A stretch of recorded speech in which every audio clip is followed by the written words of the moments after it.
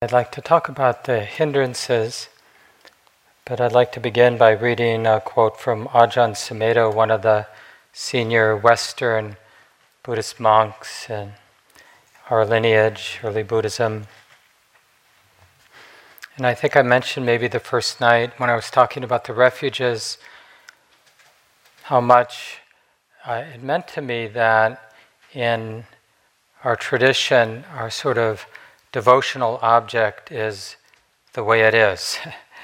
It's hard to depict. We depict the Buddha representing the qualities of being awake to the way it is, but we don't really have a picture of Dhamma or Dharma the way it is. But it's still really a devotional object, and I've been on retreats where the monks chant a traditional chant in praise of Dhamma. And Ajahn Sumedho is talking about this chant in this quote. Meditation is a way of opening to Dhamma. You're opening to the truth. So when we chant about Dhamma, we say that it is apparent here and now, timeless, encouraging investigation, leading to liberation, to be experienced for oneself and realizable by the wise.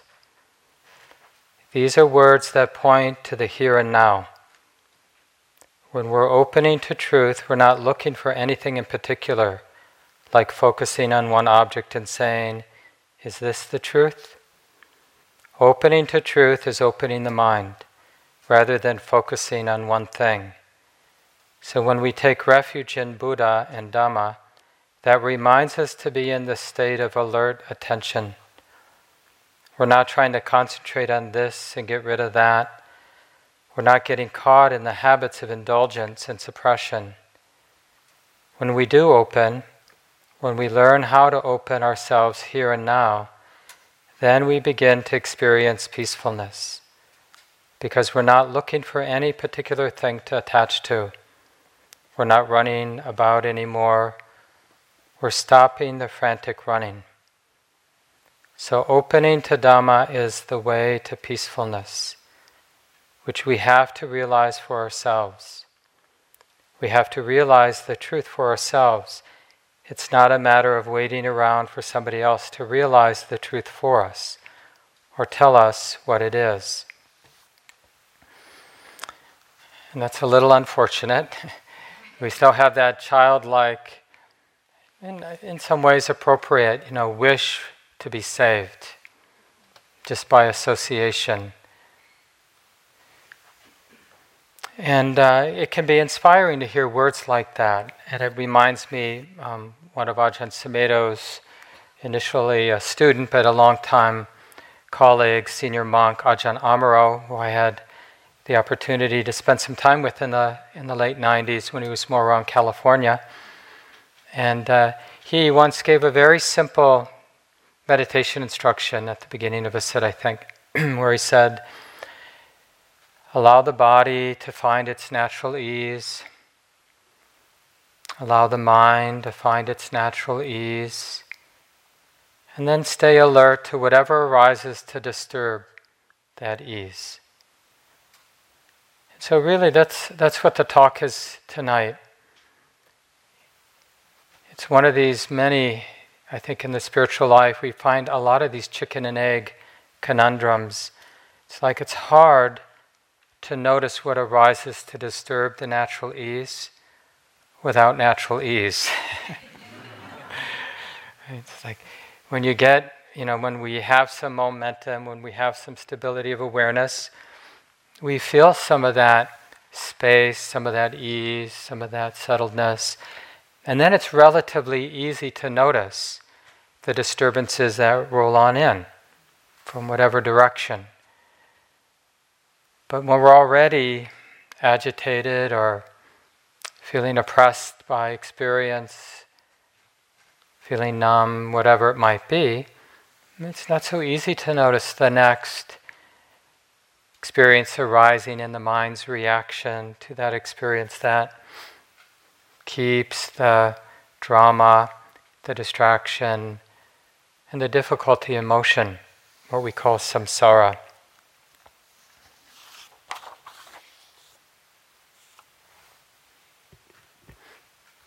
I think it's useful to think of our practice and our sort of basic attitude as being a kind of naturalist. In fact, I looked up the word ecology just before I came over, just taking responsibility for the ecology of our mind. And I think the definition was something like understanding the relationship between a living being or a living thing and the wider environment. So in the context of our practice, we're learning about the relationship, the interrelationship between qualities of the heart, qualities of the mind, and what they set in motion, how they interact with everything else, and what that sets in motion, what kinds of seeds are being planted. In our early Buddhist tradition, this is really the beginning of wisdom, where we, after stumbling around and being distracted and indulging in the pleasantness that comes our way, the moments where life is the way we like it, and then just unconsciously mostly hoping it doesn't change, and of course it does change, and then once again struggling. But when we have some deepening, this connection with the way it is, initial wisdom is really understanding that the tumble of our lives, the tumble of our experience, that it has a lawfulness to it. And that there's something here to wake up to, something that is deeply useful, pragmatic, not distant, not subtle even. And in Buddhism, we often talk about that as waking up to what's skillful and unskillful. And in Joseph's talk a couple of nights ago, talking about craving, that's one of the ways the Buddha talks about this sort of defining the sort of essence of what's unskillful, the mind, one way or another, entangled with craving. The craving mind is the problem. So a lot of what we're waking up to on retreat, just returning to the body, returning to the present moment, recognizing what's predominant, cultivating this continuity of present moment awareness, we're beginning to discern the lawfulness. That it matters, that what the mind is doing or how the mind is relating, the attitude of the mind, quality of the mind, it matters. And it matters because, isn't this true? We're beginning to discern what qualities of mind are planting seeds that are stressful, that set in motion stress. And not just set in motion stress, but set in motion stress and the tendency to plant more of those stressful seeds. And some, hopefully, we're noticing, some of those tendencies of the heart and mind are skillful, where the seeds that are getting planted are seeds of release, wholesome seeds, seeds that feel healing even as we're planting them and set in motion. More healing, more release, more freedom. And it really matters. This is initially this is maybe not what we want. The teachers were joking about, how sometimes the attitude, all of us, I don't put myself out of this, we come to our daily sit or come to retreat because we want a break. We want sort of the Buddhist equivalent of a spa, where something is going to take care of our problems and we're going to get a break. We're going to have a nice sit or whatever it is, and we'll feel better at the end. And sometimes actually that actually happens. We have a nice sit or whatever it is and we feel refreshed.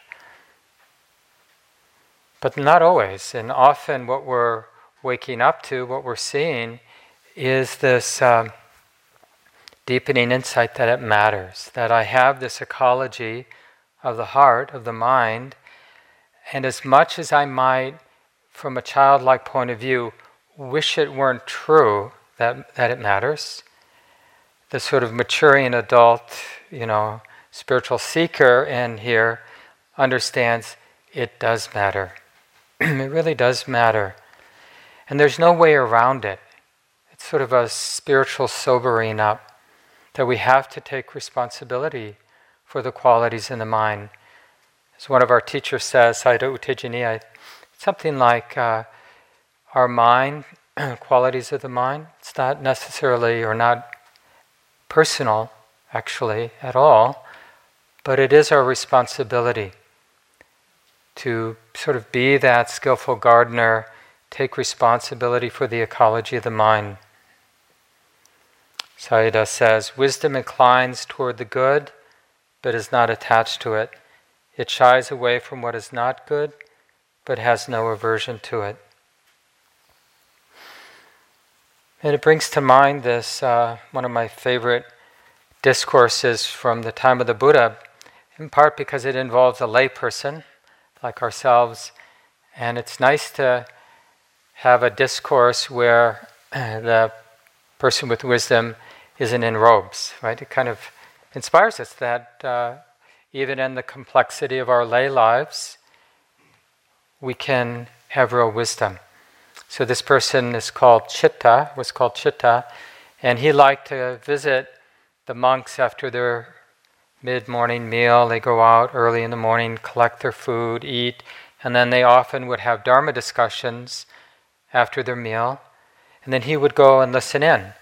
And one day he overheard a group of monks having this argument, and they were trying to get to the root, right? Because this question from Ajahn Amaro's instructions, what is it that arises to disturb the ease of the body and the mind? And the argument was something like, with some of the monks saying, well, we have these sensitivities. We're sensitive to sight and sound and smell and taste and touch, and we're also sensitive to mental activity. And if we weren't sensitive, the mind wouldn't be afflicted. And then other of the monks there said, no. It's not that we're sensitive, it's that the wrong kind of sense objects, sense experiences are showing up. And if only there were different sense experiences, then life wouldn't be a problem. So they were sort of going around, is it the sensitivity that's the problem, or the objects that the mind or the heart is sensitive to? That's the problem. And I'm imagining that Chitta was respected because they turned to Chitta and asked for his opinion. And he said, Venerable Sirs, it is just as if a black ox and a white ox were joined with a single collar or yoke. If someone were to say, the black ox is the fetter of the white ox, or the white ox is the fetter of the black, speaking this way, would they be speaking rightly?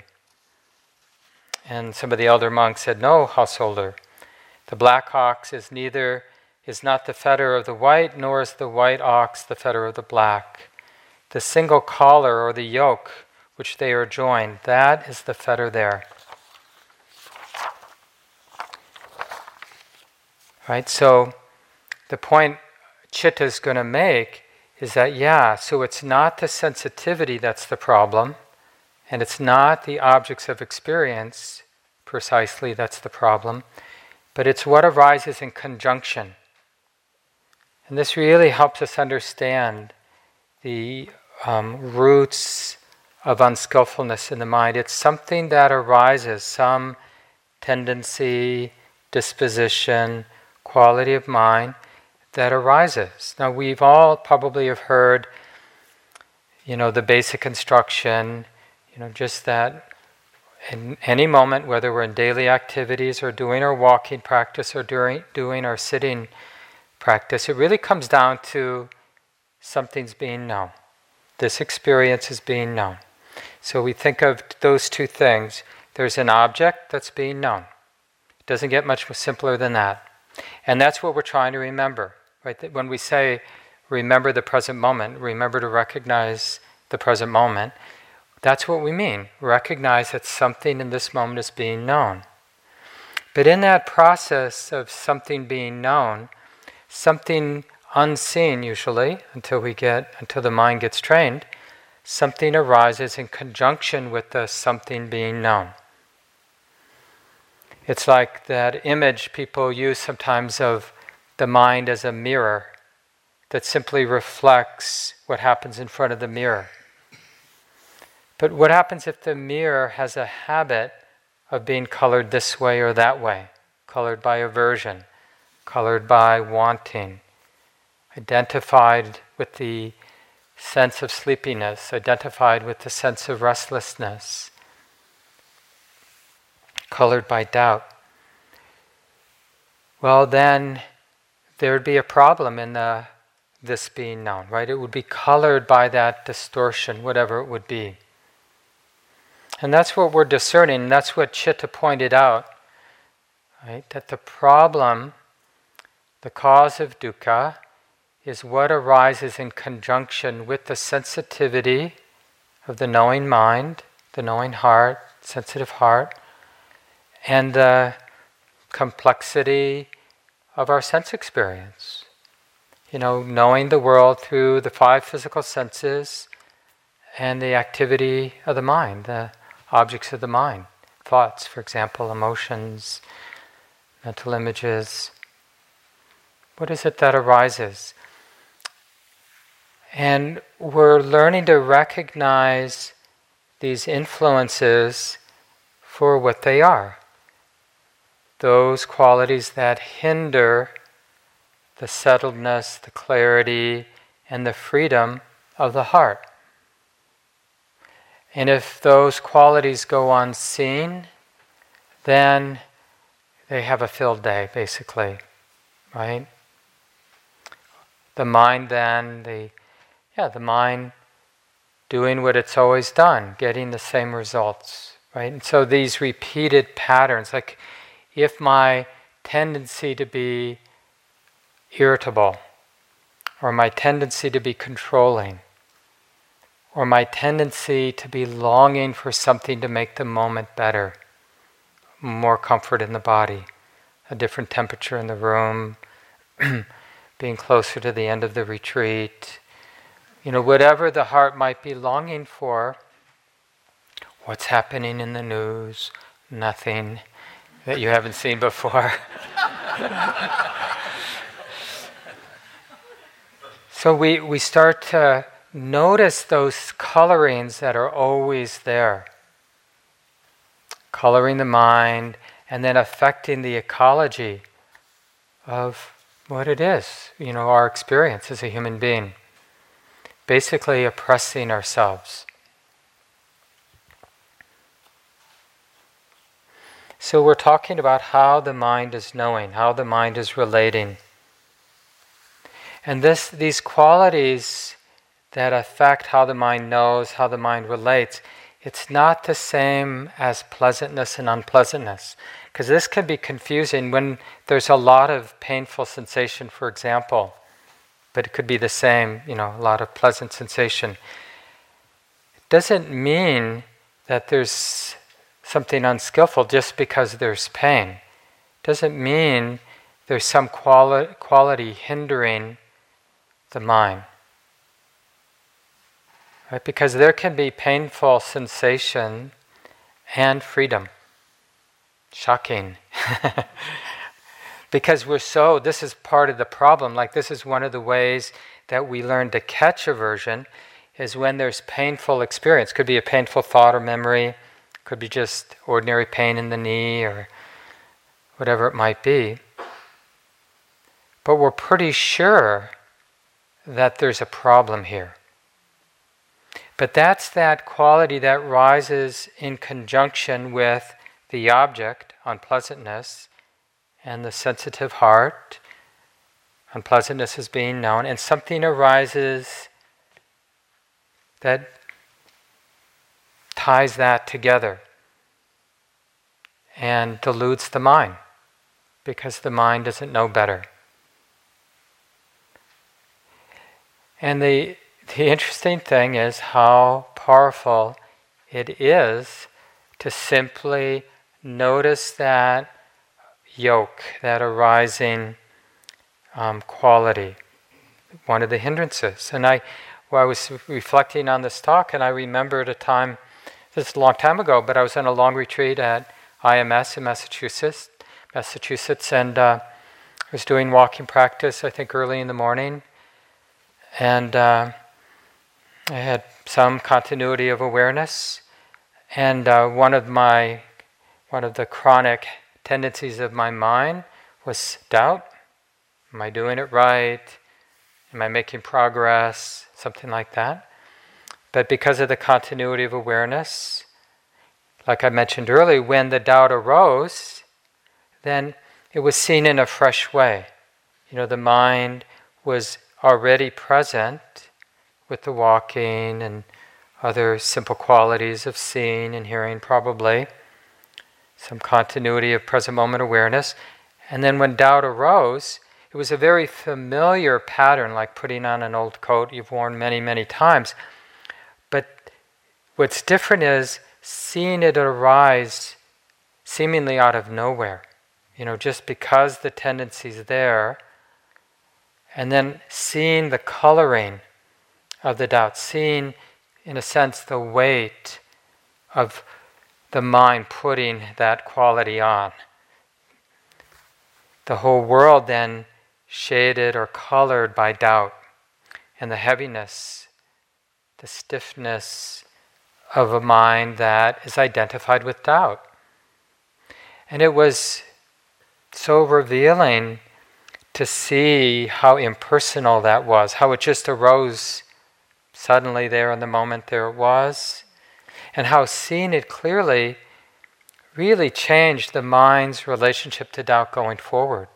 It's like the mind can't forget. When it sees one of these qualities very clearly, it's really hard for the mind, the wisdom in the mind, to forget what it learned. Which is, just in simple words, that tendency towards doubt, it's not self, it's just the habit. It's just that tendency of the mind. And the relevant part of that habit is it's not helpful. It doesn't contribute to anybody's well-being, mine or another. And it's, we always wonder I got to let go of doubt. I have to stop doubting. But it doesn't really work that way. What works is just to keep recognizing the truth that it's unhelpful, it's unskillful.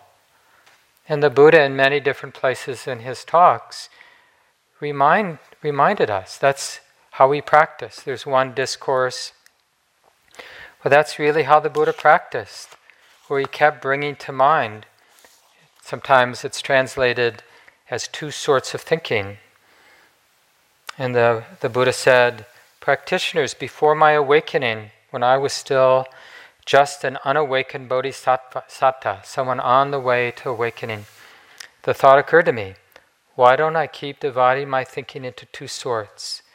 So I made my thinking imbued with sensuality, sense desire, thinking imbued with ill will or aversion, thinking imbued with harmfulness, one sort, and thinking imbued with renunciation, with non-ill will, kindness, and non-harmfulness, which we could call compassion, the other category. So skillful and unskillful. And this is the part I really like. And as I remained thus heedful, ardent, resolute, right? So here's the Buddha, or someone on the way to being the Buddha, right? But a pretty skilled practitioner, I'm assuming. And he's not only, has probably some pretty good qualities of mind, but he's practicing in a heedful, ardent, and resolute way, as he's reporting. And still, thinking imbued with sense desire arose in the Buddha. Thinking imbued with ill will, thinking imbued with harmfulness arose. Because it's not personal. So when those unskillful qualities of mind arise, the hindrances, the tendency is to feel like somehow we're personally failing. But those qualities, like when irritation arises, or greed arises, or restlessness, or sleepiness, or doubt arises, those qualities are arising because of past causes. The question in this moment is, how is the mind going to relate? Be unaware, be aware but react with aversion, be aware but react with complacency, or be aware and clearly comprehend, oh, this is unskillful. Or if it's a skillful quality, this is skillful. And this is what the Buddha noticed when he did that.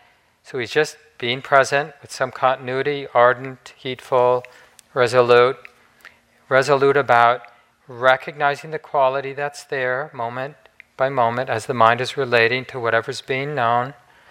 Is the mind relating skillfully or unskillfully? Skillfully, unskillfully, moment by moment, just comprehending. Now remember, doesn't mean you need to use language as you're doing this. It's really about this resolve to notice what kind of seeds the mind is laying down in the ground of the mind and the sort of fertile soil of our heart. What sort of tendencies are getting reinforced? What sort of tendencies are being weakened or uprooted? So again, he says, as I remain thus heedful, ardent, and resolute, thinking imbued with the three unwholesome qualities, but you could, any list of the unwholesome qualities arose in me, I discerned that these unwholesome qualities had arisen in me, and that they lead to my own affliction, the affliction of others, the affliction of both, obstruct discernment, promote vexation, do not lead to unbinding. Right? So that's called clear comprehension. That means there's enough continuity that when we see what's happening in the mind, the wisdom in the mind really discerns what kind of seeds are being planted, what's getting set in motion. We understand, oh yeah, this isn't helping. Because something will lead to the letting go, to the not feeding, the not identifying. The mind really needs to see the unskillfulness many times, how unhelpful it is. And then he says, just as we'd hope, as I noticed that it leads to my own affliction, it subsided. As I notice that it leads to the affliction of others, the affliction of both, that it obstructs discernment, promotes vexation, does not lead to unbinding, it subsided. Whatever thinking imbued with these unskillful qualities, I simply abandoned them, dispelled them. And then in this discourse, in the sutta, the Buddha gives this simile of a cow herder, right? Trying to keep, you can imagine, a group of cows, and all the crops are very ripe. And so the cow paths are very thin because most of the land is devoted to cultivating the rice or whatever it was back then. And the cow herder would have to sort of get the cows from one pasture land to the next, but really careful to keep the cows out of the pasture because the people that owned the pastures or the crops, of course, would not be so happy. So the image is that sort of, when you have a lot of herd of cattle, or those of you who've raised a bunch of kids, and you're in a dangerous, I remember once when I was my first year of teaching elementary school back in the 80s, and I just was naive, and I took the class to a museum by myself. I didn't get that you need another adult.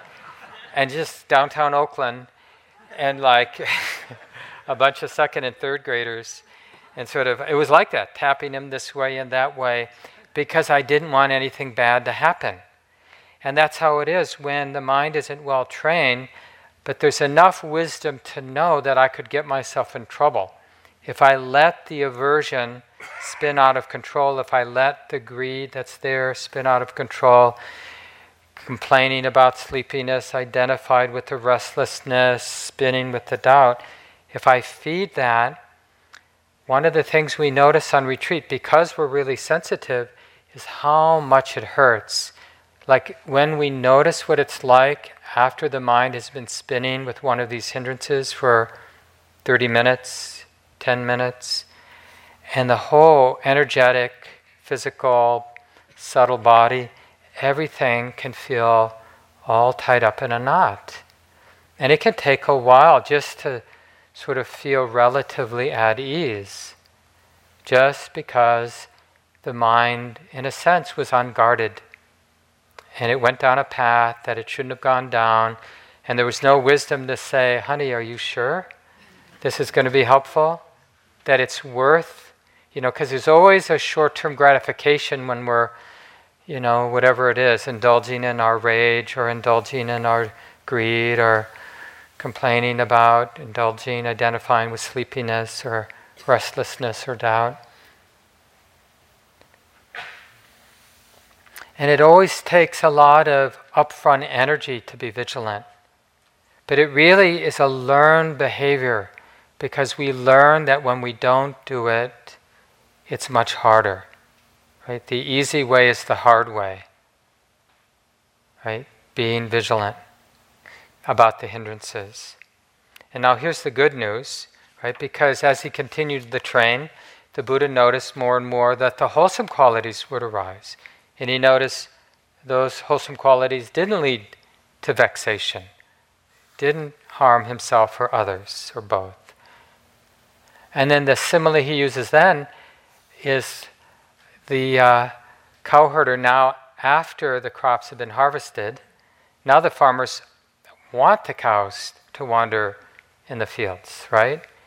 Because the poop fertilizes the crops for next year. So he can sit under, the cowherder, they can sit under the shade of a nice tree and just know the cows are there, right? Because now, as we notice the mind, notice the qualities that are arising in the practice of something being known, none of the hindrances are seen. Oh, this is a skillful mind, right? And the mind, the sort of vigilant cowherder, can simply rest back, knowing that the mind is wholesome.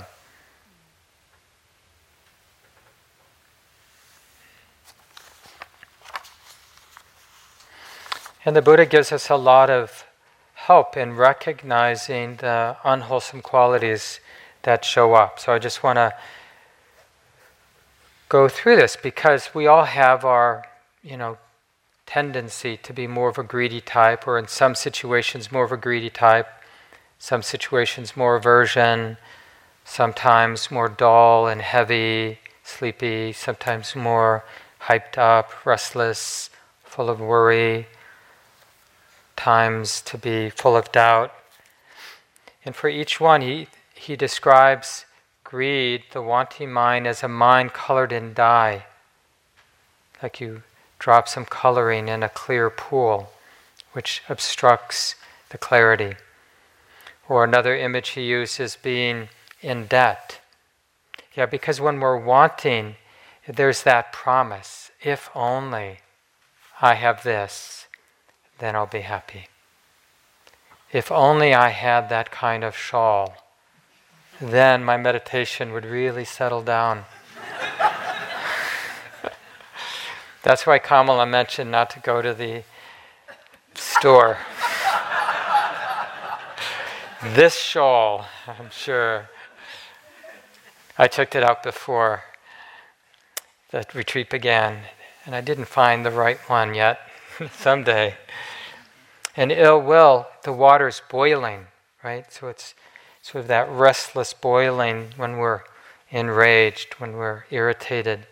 And he describes it as being sick.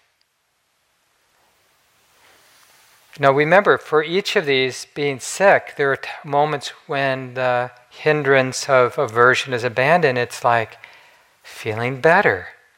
Or from being in debt because of the greed, feeling contentment. Like, I could go down and have some peanut butter and crackers, but I don't need to. And that's like out of debt. Because when I thought, if only, or then, I can be happy. But when I realize I don't need to, I can, but I don't need to, it's such a relief. I don't need the shawl. It'd be nice to have a shawl, but I don't need it. It's really nice. That's freedom. For sloth and torpor, the Buddha describes it as algae, a pond covered with algae, and the quality of being imprisoned. And we know that well, I'm assuming, especially the first few days of the retreat, when the mind can be dull and heavy, and it really feels like it's not good for much. And we can get identified that, because it's interesting to see that the awareness of dullness is not itself dull. But because there's such a strong tendency to identify with the dullness, we keep missing that the awareness isn't oppressed, isn't contaminated, stained by the sleepiness. It's always surprising, and you can, depending on the cause of your sleepiness, but you can try that experiment. Like when you see the sleepiness, the dullness, and the physical, energetic qualities that go with the dullness. When you really look at it without judgment, in a simple, direct way, just as a phenomena being known, right? It all of a sudden can go from being a heavy, wet blanket to not a problem at all. In fact, it can immediately evaporate the sense of being really sleepy or really dull. Because a lot of what holds it together is the identification, personalizing the dullness is what feeds it. And so he uses that image of being in prison. With restlessness, the clear pool of water is whipped up by the wind, and we feel enslaved. We've got a master, right? And it doesn't even need to make sense. We're so busy carrying out what we think the master is telling us to do. We don't even bother to look. Is there some boss, some master? So there's this identification with the busyness, whatever the story might be. And then the last hindrance, doubt, the pool is muddy. That sort of can't see clearly. We're so busy trying to answer the questions the mind has generated, and we feel endangered, like I have to resolve this. I'm endangered. I have to resolve it. I'm not safe until I get clarity. But no matter how the mind conceives, right, it's never going to break the cycle, because we can't think of something that has any kind of permanence, satisfies the mind's need to know. We can pretend we know, but underneath the mind knows that it doesn't know, or knows that it's still uncertain. And so it's always tenuous, it's always uneasy, which keeps the doubt in motion.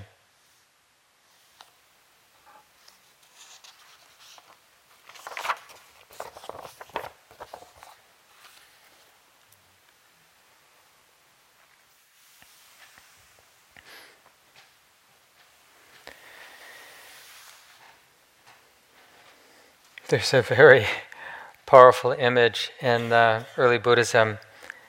I remember just sort of being disturbed when I first read it.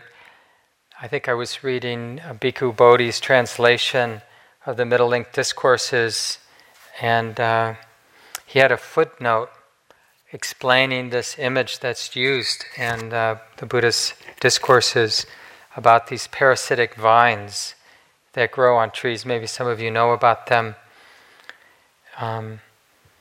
And so the Buddha has this discourse where he's describing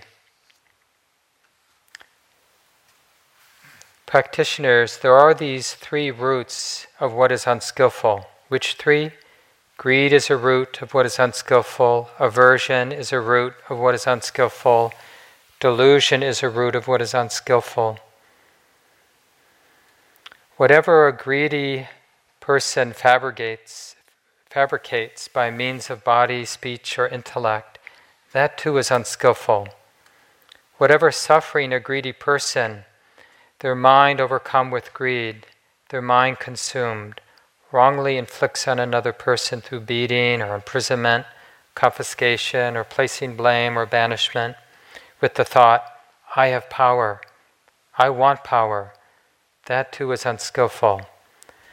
Thus it is that many harmful, unskillful qualities, events, born of greed, caused by greed, originated through greed, conditioned by greed, come into play.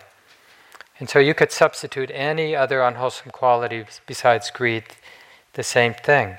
When the mind's contaminated, colored by one of those unseen qualities, then what we do is not for our own well-being or for the well-being of others.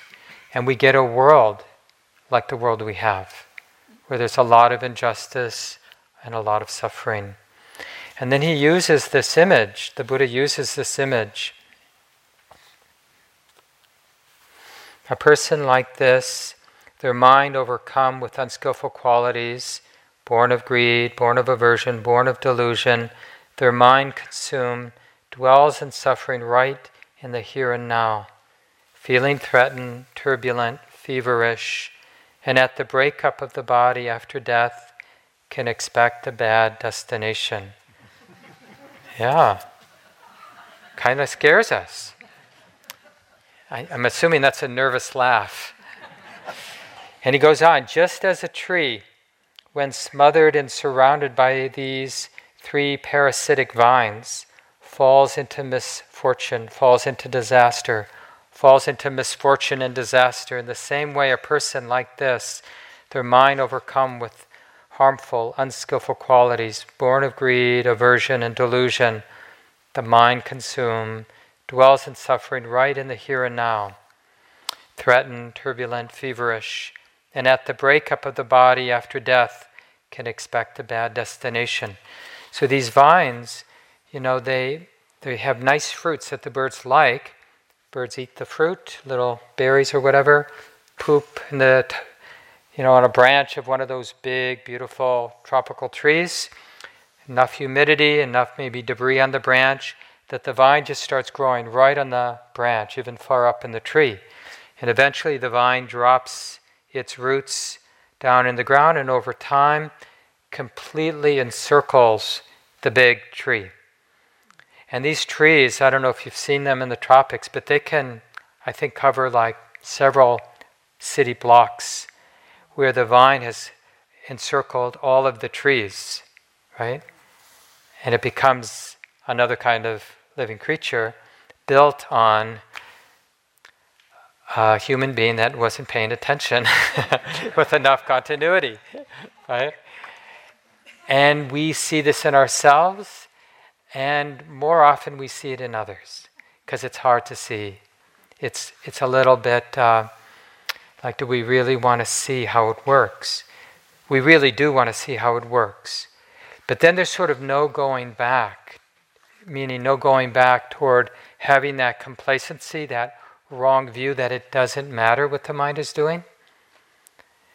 Because it does. Even like little activities of greed make it easier to have bigger activities, more, the mind more entrenched with greed. Little activities of aversion make it easier for the mind to play with more intense, more identified activities of aversion, aversive activities of mind. And on with identifying with sleepiness and dullness, identifying, taking restlessness personally, identifying with the doubt. So if we have that image, if it works for you like it works for me, then we have this sort of this sort of birth of vigilance. And vigilance is a useful word. We often interpret it in terms of getting tight, but a visual means like keeping the light on. It's actually a very useful image for us mindful awareness practitioners, right? We want to keep the light on. I was so moved at the beginning of the retreat. I hadn't heard Joseph use that, like, let's make our daily activities number 1, walking practice number 2, sitting practice number 3, because it really, for me, points to this like, oh yeah, I have to be responsible. It's more stressful to pretend I don't have to be responsible for my mind than it is to take responsibility for my mind, what my mind is doing. It's not the same as taking it personally, right? It doesn't help to judge or to get upset at what the mind's doing. The only thing that matters, the only thing that helps, is to learn how to be skillful, given that this is arising, right? And then the skillful way is to bring attention, mindful awareness, to the qualities that are there in the mind. And fortunately, the Buddha tells us how to do that.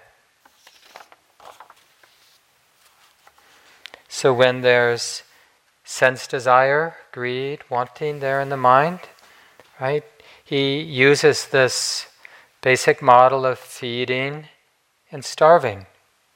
So because we care, because of this compassion for our well-being and the well-being of others, right? We develop this vigilance. We keep the light on.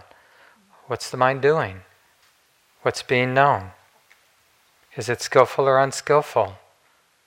In the direction of stress, in the direction of release. And we may not know, but we just keep, that's the point of continuity.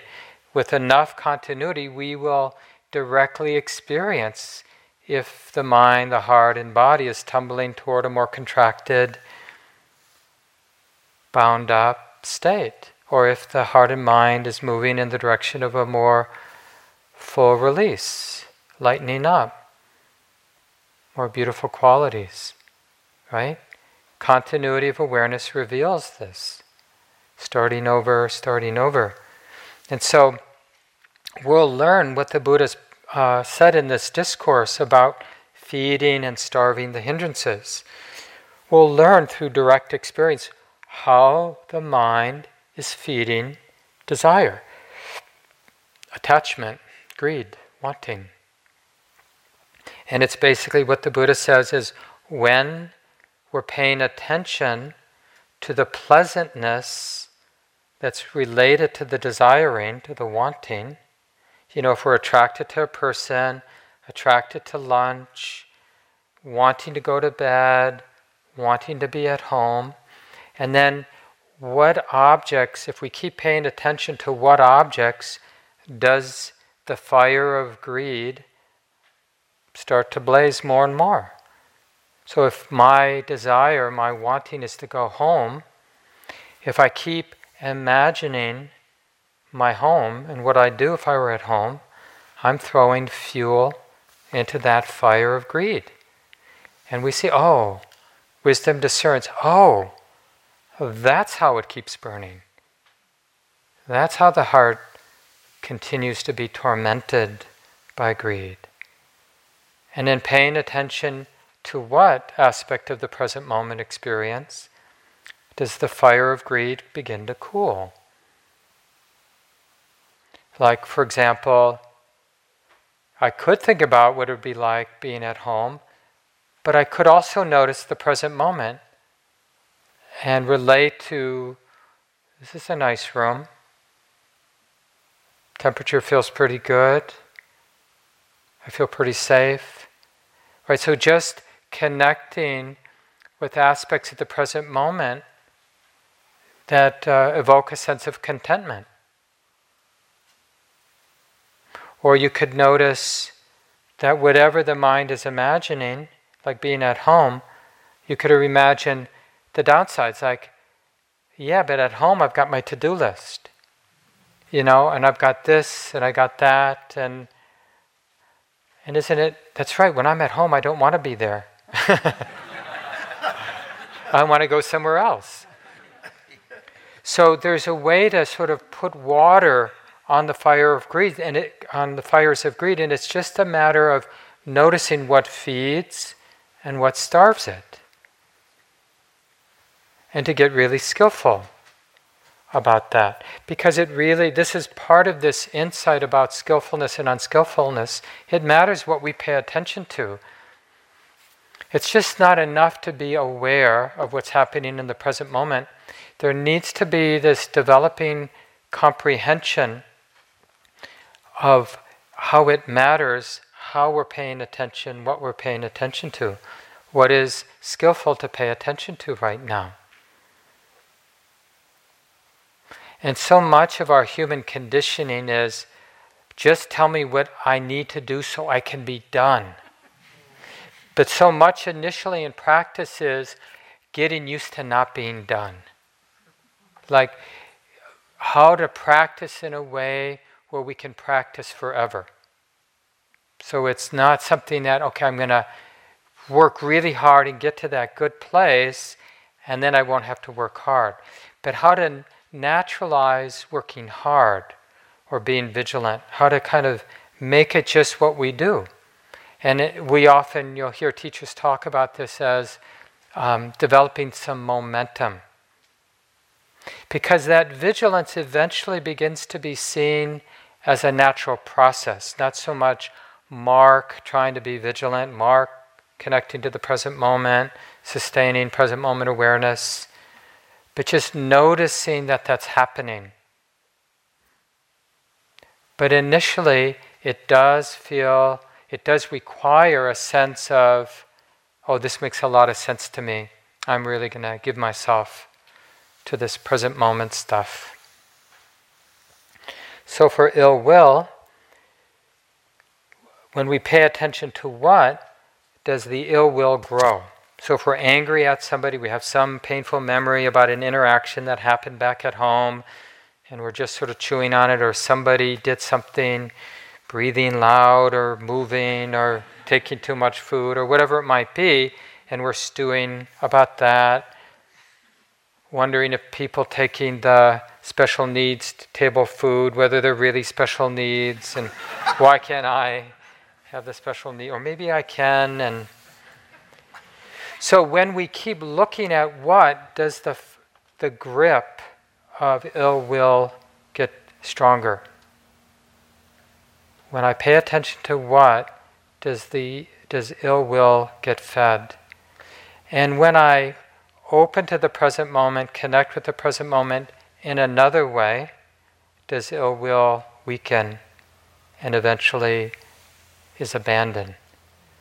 And of course, loving kindness, like just relating to the present moment with loving kindness, like that inclusive sense that everybody's doing the best they can.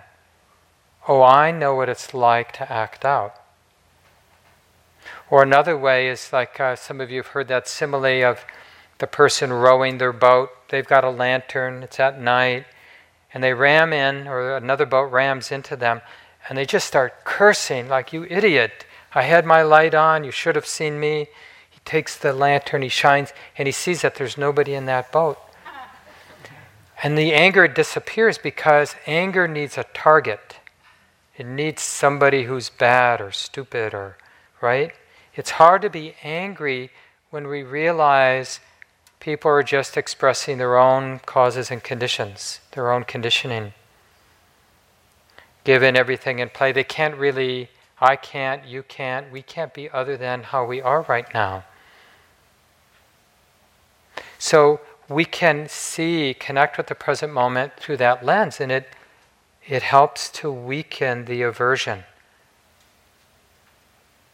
So you can learn just through trial and error, like what feeds aversion, what starves it. When we're sleepy and we obsessively look at the quality of being heavy, well, maybe that makes us more sleepy.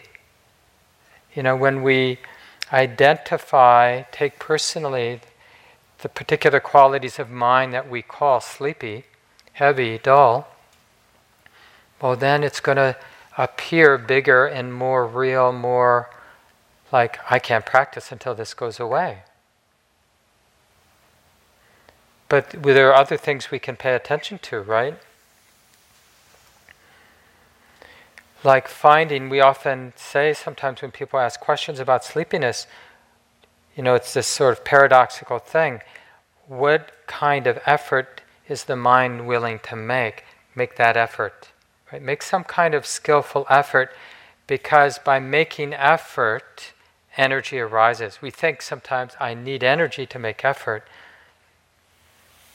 I remember Joseph saying this many times when I was studying with Joseph, that it's the effort that leads to energy. And so just to be skillful, well, what effort is the mind willing to make? Like just connecting, really connecting. Oh, this is being known. Just making that effort to connect, and then just being curious about sustaining. Instead of believing the thought, I can't really practice because I'm sleepy, just see if you can connect and sustain. And what's the effect on the sleepiness by making that effort? Or that's why we sometimes say stand up, because it takes some effort to stand. Or do more walking practice. Or sit with the eyes open. Because it takes some effort, the eyes want to close. And restlessness is similar. When we pay attention to the buzz, that feeds. What can we pay attention to that diminishes, weakens the restlessness and doubt? So for all of the 5 hindrances, we're just observing feeding and starving. And the Buddha uses a very provocative image of 40 cartloads of timber and dried dung and branches and twigs. And if someone were to keep putting them into a big bonfire, well, that fire is going to burn for a long, long time. And that's just that image of how the mind is paying attention, what it's paying attention to. But if someone were to stop putting in 40 cartloads of flammable material, well, that fire would burn out. It's just a matter of time. It's the law, right? It's just like that's how it works. So when the mind is caught in one of these difficult patterns, it's like, how can we starve it? And in Buddhism we call this, comprehension, we call this wise attention. The wisdom awareness that is comprehending how the fires of greed, anger, and delusion, the fires that hinder awareness, hinder insight, how they keep going. And how they quiet down. And this is the great thing about a 9-day retreat, we really have the time over and over again. Just think about today, how many little fires you were either able or avoided observing with care. That we did or could have learned something about how that fire got fed, how it got weakened. And the interesting thing is, it's so empowering because we're placing the cause of suffering right here. We're not blaming Spirit Rock or blaming this or blaming that. We're realizing that the fire is being fed right here by how the mind is paying attention. So even though it can feel like, oh, I don't want that responsibility, it really lifts us out of helplessness because we can practice. There is this liberating practice. So I'll just end with this inspiring quote from the Buddha, just his transmission of confidence, I see it as, where he said, "Abandon what is unskillful. One can abandon the unskillful. If it were not possible, I would not ask you to do so. If this abandoning of the unskillful would bring harm and suffering, I would not ask you to abandon it. But as the abandoning of the unskillful brings benefit and happiness, therefore I say, abandon what is unskillful. Cultivate the good. You can cultivate the good. If it were not possible, I would not ask you to do it. If this cultivation of the good would bring harm and suffering, I would not ask you to cultivate it. But as the cultivation of the good brings benefit and happiness, therefore I say, cultivate the good. So may we all become wise folks who know how to plant good seeds and stop planting the not so good seeds. So take a moment, just let go of the words.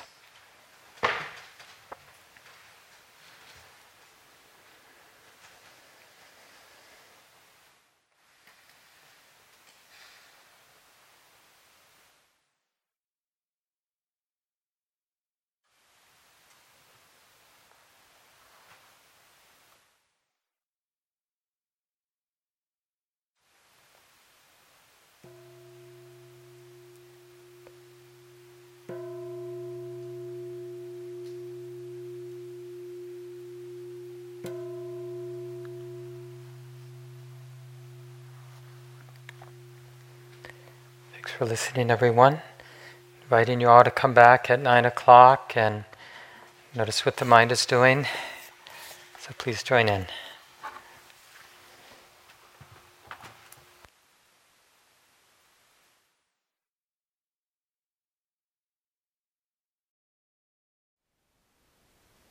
Thank you for listening. To learn how you can support the teachers and Dharma Seed, please visit dharmaseed.org/donate.